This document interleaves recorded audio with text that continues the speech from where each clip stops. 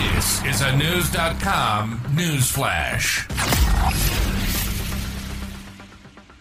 Spanish authorities have recovered 9.5 tons of cocaine, a record-breaking amount for Spain, in a banana shipment from Ecuador.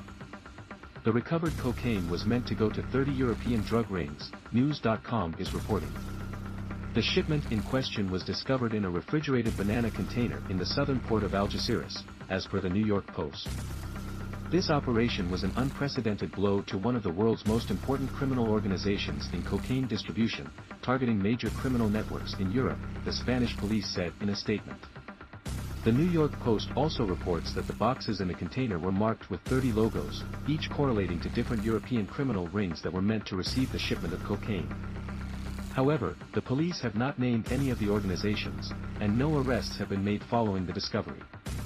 According to the outlet, the criminal organization in Ecuador has a large network that reportedly ships narcotics through an international banana trading company located in Ecuador's main banana port, Macala. The organization exports the drugs mainly to the ports of Algeciras and Vigo in Spain. In their statement, Spanish police noted that the trading company is able to ship up to 40 containers a month, some of them with drugs.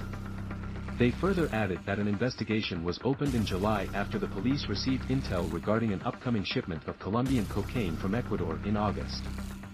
According to the intel, the shipment was supposed to move to Portugal after coming through Spain. The biggest shipment of cocaine Spain had seen prior to this one was back in 2018 when 8.4 tons of cocaine was found in a banana shipment, the New York Post notes. It seems shipping this coveted narcotic via banana shipments is a very trusted method for smugglers. Back in 2021, 21 bricks of cocaine hidden in banana shipments were sent to Canada, and the bananas made their way into Canadian grocery stores with the cocaine still in them.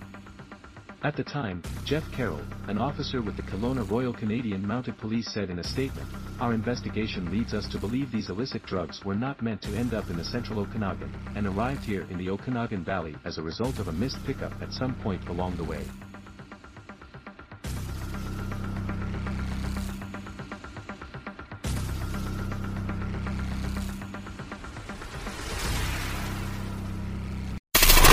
Knowledge. Unfiltered. News.com. News.